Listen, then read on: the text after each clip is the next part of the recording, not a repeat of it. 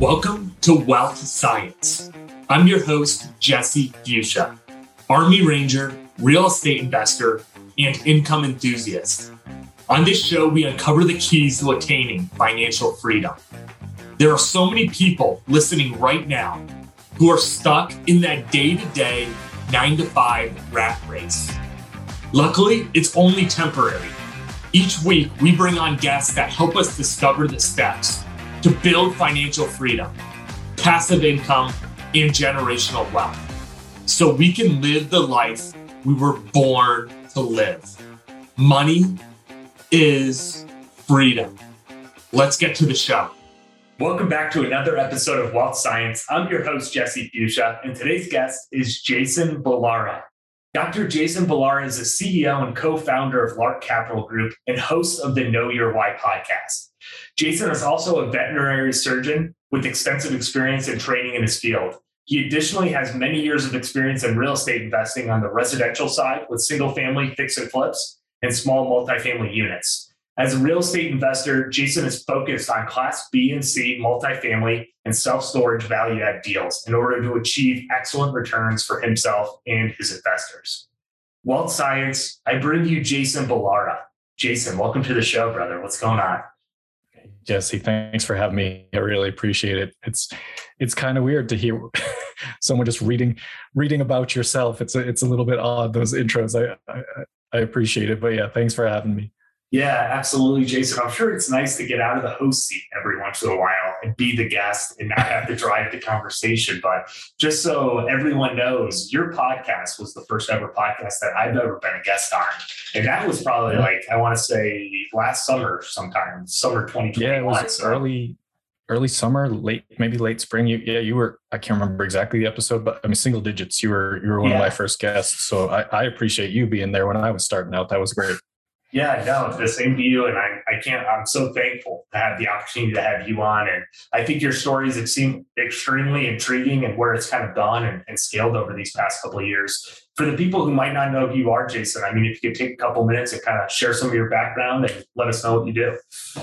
Sure. Yeah. I mean, like you said, I worked a lot in residential real estate sort of growing up. And quick background, I guess, really the beginning is I didn't come from money. We didn't have, we always lived in apartments. We always moved a lot, things like that. And so I sort of say that only to sort of plant the seed that I always had in my mind that ownership was where I wanted to be, right? I knew I didn't want to be paying for something that wasn't mine. So at a young age, I knew I wanted to buy a house. I also at a young age knew I wanted to be a veterinarian. So there was kind of the two paths that I went along throughout, as childhood and then, going through college and high school, or it's high school, college and on. But ultimately, my real estate stuff really started out of necessity. Like I said, I wanted to be an owner, but I didn't have any money. And fortunately, that was 2004 2000 was when I first bought the house. So 2000 was when I bought my first home at 25, and it was $99,000, and everything in the house needed to be fixed. So at the time, people, probably a lot of your listeners aren't old enough, but at the time, anybody could get a mortgage, right? Like, this is before the crash. Anybody could get a mortgage. I don't think I put any money down. It was just like, I want to buy this house. They're like, oh, you have a job? Okay, good. So that's about all it took. And you can imagine that's why there was a housing crash, is because it was that easy. But the good thing for me is that I don't know if it was good that I didn't have the money, but it helped me get started in the sense that I didn't have the money to hire people to fix things. So I essentially learned construction quickly myself, taught myself a lot of it. I also just started asking a lot of questions of the contractors that I was around. And one of them actually ended up hiring me. So as I worked my way through college and vet school, I worked for contractors. I worked in construction. I learned the trades associated with home building. And so to the point where it's like, I really can probably build a house myself. I know all the parts. I know the components. I don't want to do it all myself anymore, but I've done every piece of it. And so I worked that way for a large portion of my life, kind of live-in flips. I owned a 3-family in Boston at one point, just kind of, I didn't consider myself a real estate investor. I just knew if I bought something that was cheap and needed work, I could fix it up and make money on it. So I kind of just did that throughout the years as I pursued my veterinary career. Being a veterinary surgeon, it takes undergrad college, 4 years of vet school, and then 4 years of additional specialty training. So it's a long road. And kind of throughout that time, like I said, I was also supporting myself by doing construction projects and working on my own house. Fast forward to a couple of years ago, just about 3 to be exact, my son's birthday was just the other day. When my son was born, I realized that the way I was doing real estate at that point wasn't going to be sustainable. It was because my thought was I'm just going to keep flipping houses, or I'm just going to keep doing construction projects.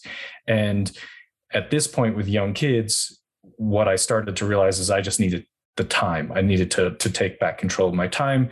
So I worked through that, sort of maybe the process that a lot of people work through in sort of scaling. And I did it in my mind. I just thought, okay, what do I, first I thought I'm going to buy single family rentals and like BRRRR them or something like that. But then I started thinking, okay, well, how many single family houses do I have to buy to create the type of passive income that I want? I happened upon a podcast on syndication and apartment complexes, and then that really took me down that route. So it took me, a year or so to find my first deal, but really, in a nutshell, I kind of worked through the steps, the progression in my head, rather than sort of playing them all out, because I just realized what would be most time consuming of me that would take me away from my kids. Yeah, I think that's incredibly powerful. And just, going back to your beginning of growing up in a family where you were moving around a lot, you guys grew up in apartment buildings, you said, I'm really interested, Jason, like growing up in that, kind of basis or that mindset, and then going on to be a vet surgeon, like that's a big deal. I mean, I'm picturing like, that's a pretty big leap. I guess, how did you kind of, from a mindset perspective, almost make like that transition of, again, growing up in apartment buildings to now owning real estate at 25 and going on that journey of being a vet surgeon, which you said was nearly a decade worth of education in itself? Yeah, I mean, it's a great question. I think, a lot of people rebel against their parents, right? And so you do the opposite. And I don't, this is not to disparage my mom. I love my mom. We're very close, but she was a single mom. She did the best she could meet with me and my brother. And I just, for whatever reason, everything that I saw that, you might be taken as a negative, I said, okay, well, I'm going to do the opposite. Right. I'm like, here we are living in these apartments. Because it was like when you live in an apartment, you're a kid, you're like, I want a dog. Well, the landlord doesn't let us have a dog, or I want, we want to do this, we can't paint the apartment or whatever it is. Like it never becomes your own, and you move frequently. And it was just like, for whatever reason, I realized that wasn't the life that I wanted and I wanted to own. And so it was just, and I loved animals, right? So that, I guess that's where the veterinary stuff came from. I loved animals, but what I realized when I got into vet school was that I had a passion for surgery. So, not every veterinarian specializes. And so many of them, your family veterinarian, where you go for your vaccines and things like that, like they didn't necessarily have to go on the extra 4 years of additional training. But, so there's a difference there. Like, if you were to ask me how to vaccinate your dog or cat, I couldn't tell you. Like, that's not what I do anymore. I do surgery. And so it's very specific at that point. But yeah, I mean, I think that's a great question, Jesse. I mean, honestly, the mindset was, I saw what I didn't like about our lives growing up and wanted it to be different, and and a lot of it was, I wanted to then provide back for my family. Right. So started working very early. Like I realized what you could do with money, and I didn't do a lot of smart things with money throughout this time, but I worked my butt off and made enough of it to, sort of make a good living. Yeah, that's incredible. And I love asking some type of form of that question, because we've had people on here, Jason, who, just give an example. I mean, grew up on food stamps, literally come on the show and say there were Christmases where we had nothing. And today, those same people, we had food stamps at times. They're same stuff. I mean, it's crazy. But like, what's so fascinating is like, and today they own 10,000 doors. And they're like, Jesse, on paper I have a net worth of $80 million right now. And it's like, I just find that so intriguing of it's so possible that, I guess, where you start, Jason, and like you're the example, where you start doesn't have to be where you end. And I just find that whole process so fascinating. Thanks for sharing that. I really appreciate it. Going back to maybe a few years ago where you started making that shift, to the commercial space, I get asked this all the time from prospective investors, Jason. I mean, what's kind of the best ways that worked for you when it came to like bridging the knowledge gap of learning about, commercial real estate and all the amazing things? I mean, people talk about mentors, podcasts, books. I mean, how have you kind of bridged that gap? And I guess what's your recommendation to other people? I did all three. I started with a whole lot of reading and listening to podcasts. I mean, I end up driving a lot just as part of my job. So I, always a podcast I'm a big music fan, and I like had to flip that switch. So I wasn't listening to music in the car. I was listening to podcasts. And then when I started to really dig into it, I just started buying book after book after book and reading everything I could get my hands on. And then I went ahead and got a mentor as well. So it was like, people always talk about how you either have to have time or money, right? Like those to get started, you have to have time or money to get going. And so I didn't have time, but I was far enough along in my career that I had a little bit of money so I could invest in myself and have a mentor. So it was like, if I had done this when I was 20, I would have been on the opposite end of the spectrum. It would have been like, I have no money, but put me to work. Like I'll do anything for, you know what I mean? And unfortunately didn't realize the power of all this when I was 20, but here it is now. Like I don't look back on any of it and have regrets or whatever. It's like, if you had a time machine, I would have bought apartments in 2010, right? Everybody would, but here we are. So it's just making the best of what you've got right now. And I think the three things you listed, really, books, podcasts, and mentorship are going to be the very best way. And whether that's a paid mentorship or you manage to, kind of get into some sort of apprenticeship program or something, I think those are great ways to do it.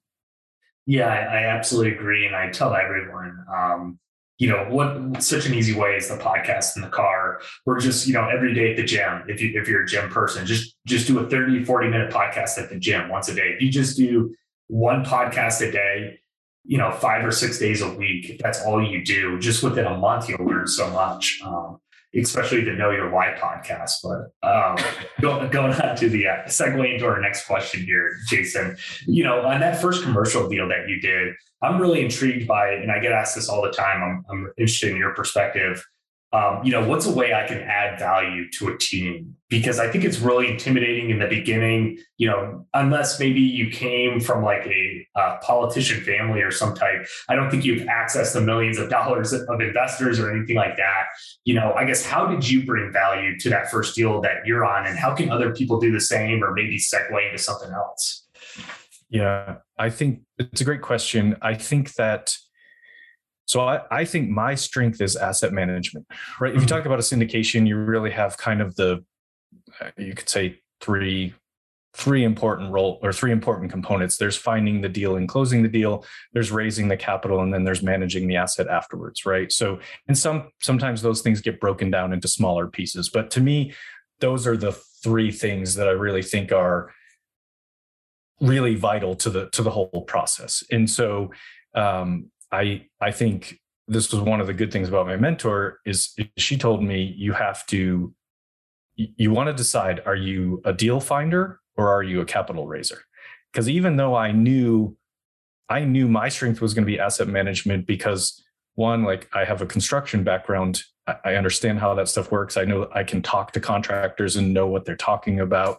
Also, like the fact is, like if you're buying C-class apartments, like I grew up in those.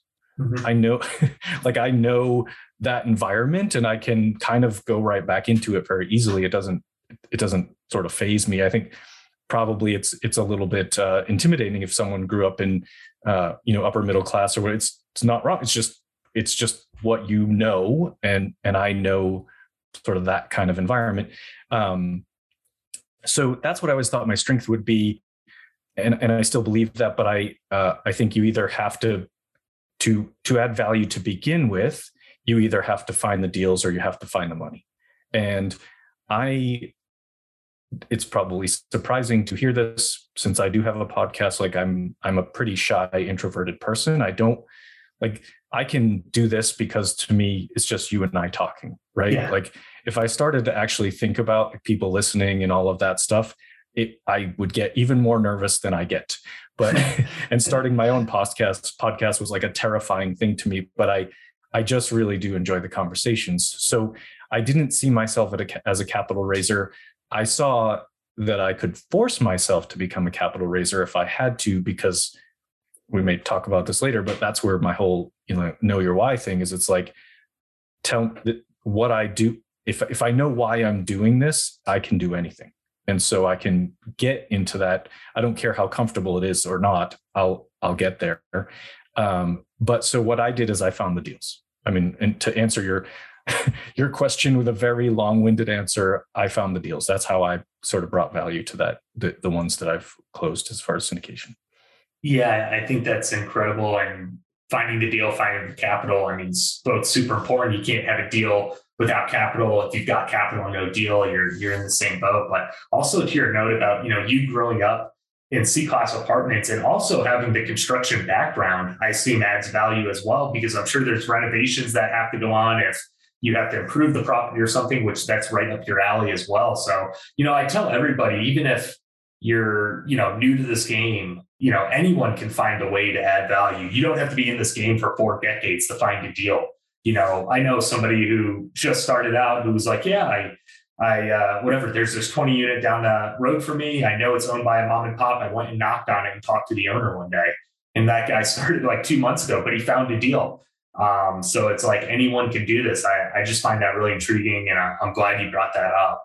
I had a question specifically about value add self-storage. So I'm really, really bullish on value add self-storage. We're looking at a deal right now in Oklahoma City where there's a small section of it, Jason, that has storage on it, but it sits on like 10 acres that's already zoned commercial.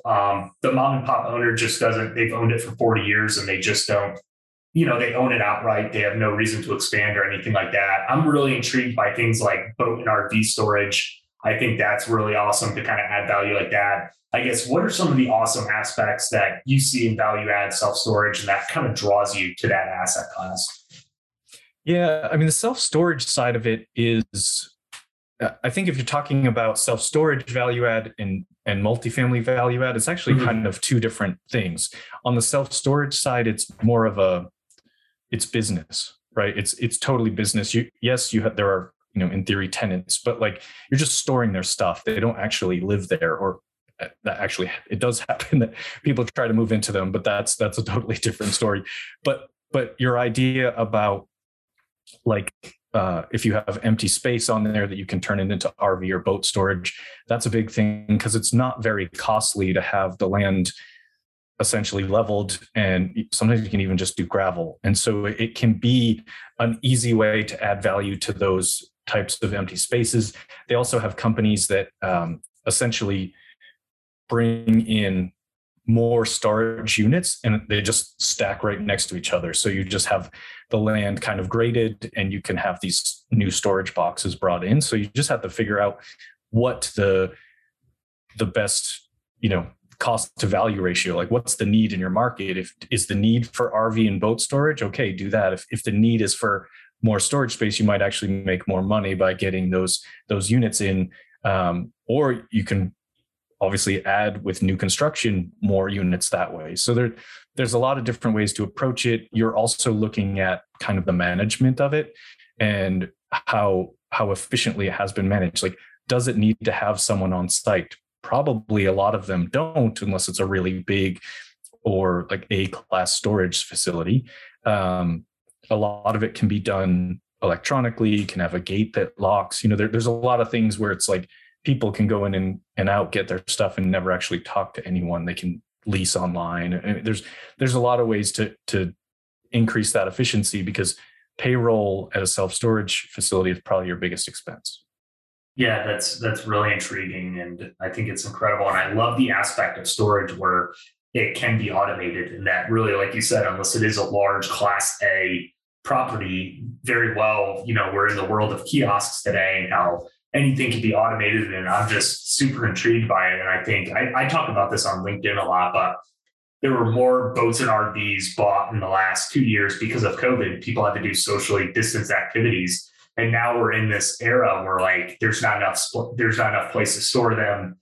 Municipalities are not allowing people to put them in their driveways, and people have to actually store them at site. So I'm really intrigued by it. I love value add self-storage. That's something you and I have in common.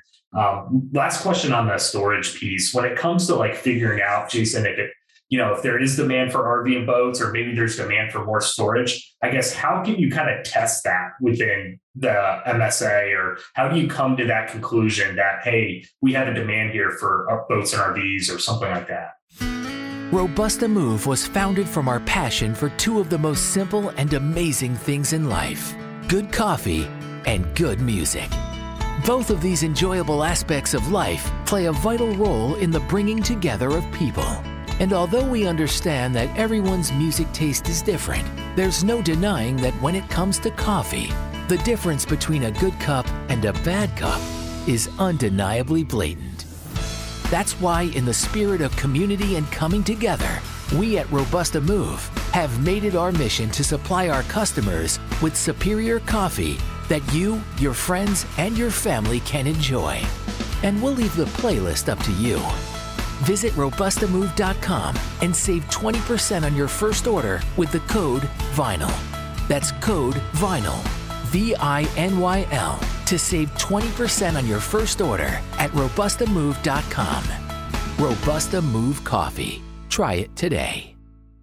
Yeah, I mean, typically, I guess you're going to want to, if essentially, they call it secret shopping or whatever, do a market survey of the surrounding other self-storage places. And so if you go and you check out, 3 or 4 other self-storage facilities within, say 3 to 5 mile radius, depending on how big the MSA is, and all of the RV and boat storage at all of those facilities is full and they have a waiting list, like there's a demand for that. If they have RV and boat storage and they're 50% capacity, that's probably not what you want, And so it's the same thing with the actual storage units, right? So if you do a market survey and the 10 by 10 units are sitting vacant at other places, but there's a wait list for 5 by 5, then you don't put more 10 by 10, you split them in half and make it 5 by 5. It's I don't want to say it's easy, but it's probably an easier math problem than like multifamily is, right? Because you don't necessarily have that human element of like, what are people going to like? What do they want in their apartments? You have truly just what's the need for this particular size or type of storage in this market. And then if you have the space, like the deal you're looking at, if you've got that much space, you can do a little bit of both, right? Like you can put RV and boat storage on part of it, and you can add some of those. I think it's called Boxster. I'm sorry, I just can't remember the name of the company that comes out with those portable units. But it's just there's a lot of opportunity, right? There's a lot of different ways it can be done.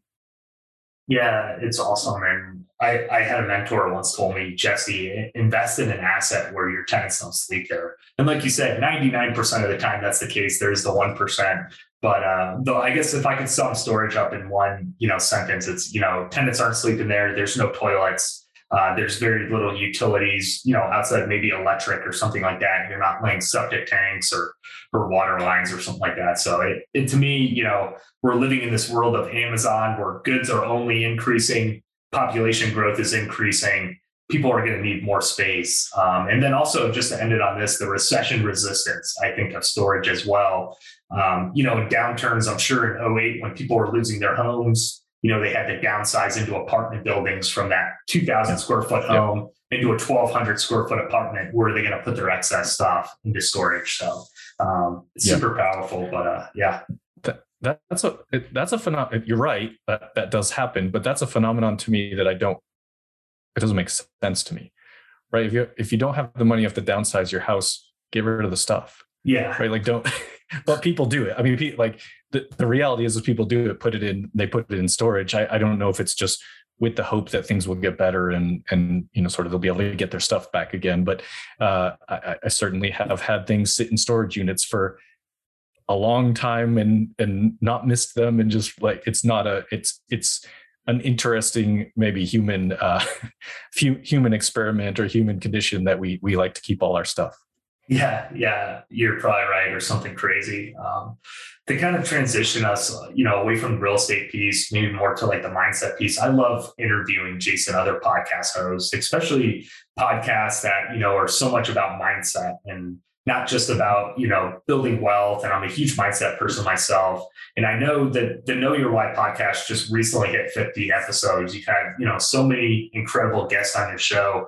If you could pick, one guest that you've had just an incredible conversation that might have stuck out, I'm curious who that guest was and maybe what that discussion was about. You can make me offend anyone else who I don't pick. Is there one or two that just, man, you're in the conversation, you're just like, wow, that was incredible. There's been definitely some people that have just sort of blown me away in terms of whether it's their, from a mindset side or like how much they've accomplished in real estate quickly. When it comes to mindset, probably the guy that pops to mind for me is Austin Linney. I mean, I don't think it's necessarily any secret to anybody that he's a big mindset guy. I think he, really sort of with his Construct Your Life podcast. I mean, he just really sort of embodies that idea of you can turn your life around because, his story is he had a difficult past as well. You can turn your life around and you can make good on it. And, he's all about giving back to other people. So I think, if I had to pick one in terms of mindset, I think I'd probably say Austin Linney. I think there's been just a lot of like really great conversations. I enjoyed the conversation with you. I think it's just the reason I started my podcast, like the reason that it's called Know Your Why. It's the reason why that's, important to me. Like this is the company shirt. The back of it says Know Your Why. Like that's shirt. The reason. Yep, shirt. That's right. That's the reason, is because when I was beginning and I was listening to so many podcasts, the ones that stood out to me, it wasn't necessarily that someone had 10,000 units. I'm like, that's awesome. Good for you. Congratulations. What stood out for me was the people's stories. And so when I made the leap into starting my podcast, it wasn't necessarily meant to be about, okay, how many units do you have? How many assets under management? Like all of that stuff. It's more like, truly, why do you do this? And that's really what matters to me. And that's, you read all the books, all the real estate books, and it's like, these are the components you need to get started. And one of them is always says you need to know your why. But I think in a lot of times it got brushed over in terms of the, sort of techniques as far as closing a deal. But there's a lot of reasons to give up in this business. There's a lot of, or not necessarily reasons, but there's a lot of roadblocks that will test your will and your kind of strength to keep going. And you have to have a reason. You have to have a why to push through those moments. Like maybe there are people that haven't had the dark days, but certainly I have, and a lot of my guests I've talked to have had the dark days where it's like, this isn't easy. I kind of don't want, there's a reason why not everybody does it. So there has to be something pushing you. Yeah, that's amazing. And I just interviewed Austin last month. I mean, I'm a huge fan of the Construct Your Life, and his story is absolutely, I mean, insane. I mean, I had a couple ideas in my head who you're going to pick. I'm a huge fan of the Yona Weiss episode, but I'm just a huge LinkedIn Yona Weiss fan. But Austin is an incredible guest, and I completely agree with you that there are, I don't know what the attrition rate is in this game of how many people start and finish, but I'm sure it is pretty high. I mean, you hear these stories of people who have failed for years before they got their first deal, and now they're on to success. But I love what you shared in the beginning, that it's really it's the why behind it. It's people's stories. It's about the journey. It's not so much about the destination. That's incredibly powerful, and I 100% agree. I had a couple of questions about what being a vet surgeon is like as well, because I think that career is absolutely another, like that alone is like a superhero career. Like if I picture a superhero in my head, Jason, I think of a doctor who operates on animals and saves animals' lives. What do you think is the hardest part about being a vet surgeon? The ones I can't fix. Yeah. I guess. Right. I mean, I think that's it. Like, because, and I'm not trying to brag or anything, but I'm pretty good at it. Like I'm pretty good at surgery, and I don't say that about a lot of things. So I'm not, but I think I am really quite good at surgery. And when there's a thing I can't fix, it sort of takes a little piece of me every time. So it's just, and that's medicine, right? Like that's in real estate and construction, there's always an answer. There's always an answer. You like a little bit more money and you can fix it, right? But when you're talking about a life, that's not always the case. Some clients can have all the money in the world and we can't fix them. Some clients, we can't fix them because they don't have any money. So it's kind of, that's it. Like realistically, that's the rest of it. There's like annoyances in the day, but really the hard thing, the stuff that sticks with you is what you can't fix. Yeah, I agree with you. I mean, in real estate and the military, I mean, I tell everybody that there's a solution to every problem out there. Whether we want to enact that solution, might be on us, but to be in a situation where there is no solution, or that the solution's, being blocked by, financial capabilities or whatever it is, I can imagine how difficult and challenging that is, especially, from your perspective, where, as you said, you are extremely, skilled at your career path and, do an incredible job at it. I'm sure this is maybe a difficult question to answer, but, do surgeons, when there's issues either on the table and you said it yourself that you take that home with you, or you take a piece of that with you. I mean, is there an issue within the surgeon community with that? I mean, is there a high depression rate or anything like that? Or is this a common issue that a lot of surgeons in your field face? The suicide rate in veterinarians as a whole is one of the highest professions in all professions. So really? Not just veterinary surgeons, but yeah, we're always like at the top of the, I don't know, whoever keeps these statistics, the high rate of suicide within the field. And it's actually, it's the other part of my why. I want to help other vets. Because a big part of it is financial burden. Mm-hmm. But I want to help other vets to sort of get out from under the sort of sometimes crippling pressure of the career. And just, Jesse, let me just say something too. You touched on this. I don't know if you did, but when I think of superheroes, I think of the military. So thank you. Thank you for your service, and thank you to all the military. I think I share, so an equal level of respect and admiration for what you do. And I think, I'm sure you also deal with lives. So it's not, it's a similar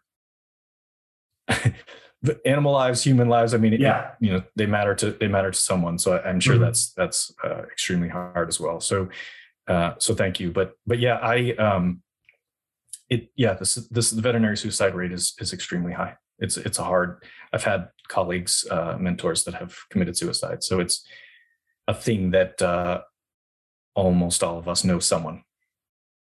Yeah, it's tough. And just in the military, I don't know what the exact statistic is, but there's a high suicide rate among veterans as well. And it's something, two, very different career paths. But I agree with you. I'm like trying to unpack it in my head right now. Like, why is that? But I think you're in a community where you care so much about, whether it's the person you're helping or the animal you're helping or the person to your left, the person to your right, whatever it is, if that's like a human emotional attachment or whatever that causes that. But, I'm glad there's people out there like you, Jason, who, were able to talk about it and, that hopefully someone's listening to this who might, gain just a little bit of light that it's like, it's okay that if you're having issues with something or you're struggling with something that there's another way out than that route. So I appreciate you answering those questions. And I know it's probably not easy for you to talk about, but it is, as you said, it's a big part of your why. If we had to finish this interview on one last question, Jason, we've already talked about it a little bit already, but you've dedicated your life to saving animals, investing in real estate, asking people their why. I want to know your why in just a couple of sentences. If you could just summarize it all up. Like I said, you've had 50 plus episodes of asking people their why. I just want to know what your why is, in maybe like one paragraph or, take as much as you want. Yeah. It's a twofold answer. My family, my kids, my wife gives me a hard time because I always say the kids, but the reason I say, for anyone listening, if my wife listens to this, the reason I point to the kids is because of the timing of it. When before the kids were born, I worked all the time. I worked as much as I needed to. I worked that wasn't going to end, right? Because she tolerates it. She's great, but like she knows that I'm driven. I like to work. Like I keep going, and adding in real estate to it all didn't necessarily make the work go down, but it has a future goal in mind, right? If I kept going, pushing the surgery and being a veterinarian more and more, I wasn't going to free up time. I can't do surgery at home. So it's like when the kids came along, that sort of triggered this. I needed to figure out a way to get time control back. And so that's one. It's my family for sure, spending time with them.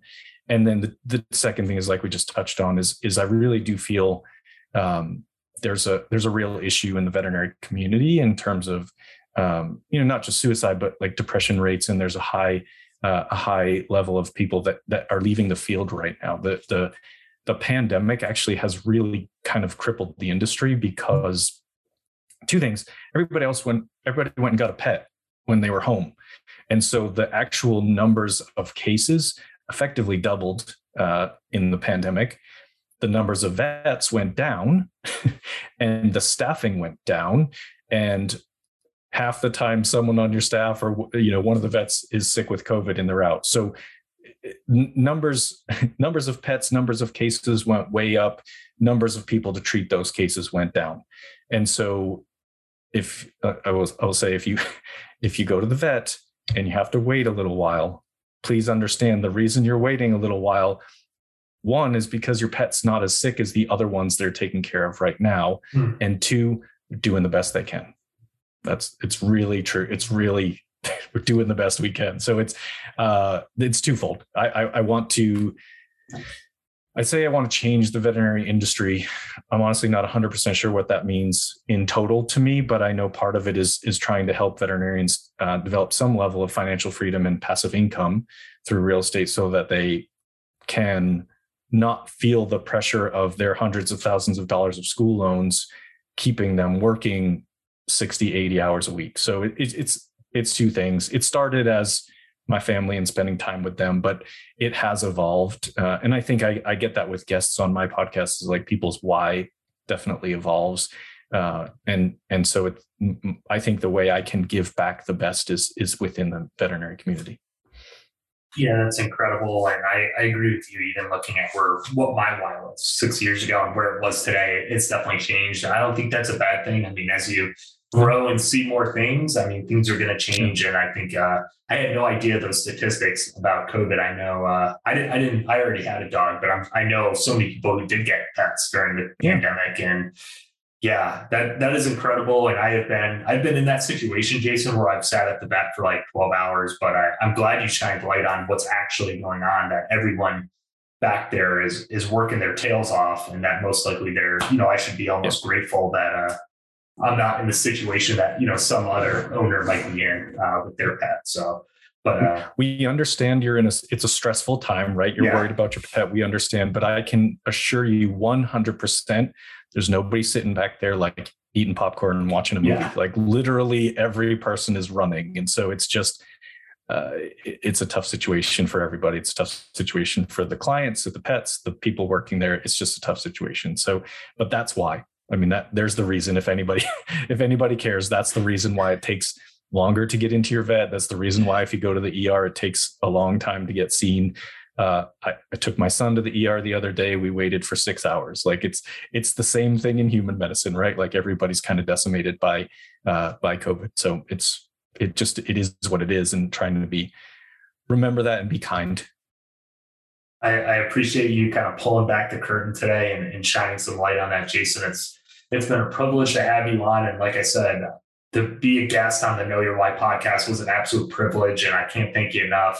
I want people to follow up with you, Jason, even if it's not real estate related. It's someone in the vet field who, again, is going through a difficult time or drowning in that debt and is looking for another opportunity to build wealth. What's the best way to get a hold of you? What platforms are you on? How can people find you after the show?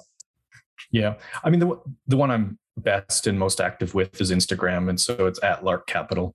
Awesome. That's my Instagram handle. They can also email me. It's jason@larkcapital.com. Those are probably the two best ways. And I'm glad you brought up the vet, vets reaching out to, like, please do about anything, whether it's about real estate or you're just stressed out because we're all stressed out. Like it's not just, I know it's not just the veterinary community. Everybody's stressed out. Everybody has pandemic fatigue, but it's, I think those are the people I know. So it's maybe I can speak to them a little bit better. Yeah, absolutely. Jason, I cannot thank you for coming on again. I apologize it took this long, but I'm just so grateful that you came on and shared your experience, and again, shine the light on something we don't always get to talk about on here. So it means a lot. And I'm sure somebody somewhere is going to listen to this and it's going to add value to them. So thank you again for coming on. Yeah. Thanks for having me, Jesse. It was awesome. I actually, great questions. Like I very, very good questions and a good conversation. So thanks for having me. Awesome. Thanks, Jason. Hey, thanks again for listening to the Wealth Science Podcast. Take some time to subscribe and leave us a review. It really is the basis that helps us continue to bring on amazing guests each week. We have another incredible story to share next week, and I'm certain it's going to add value to this community. Please do not hesitate to reach out if there's anything I can do to help you in your journey of attaining financial freedom. Thank you again for listening, and we will see you next week.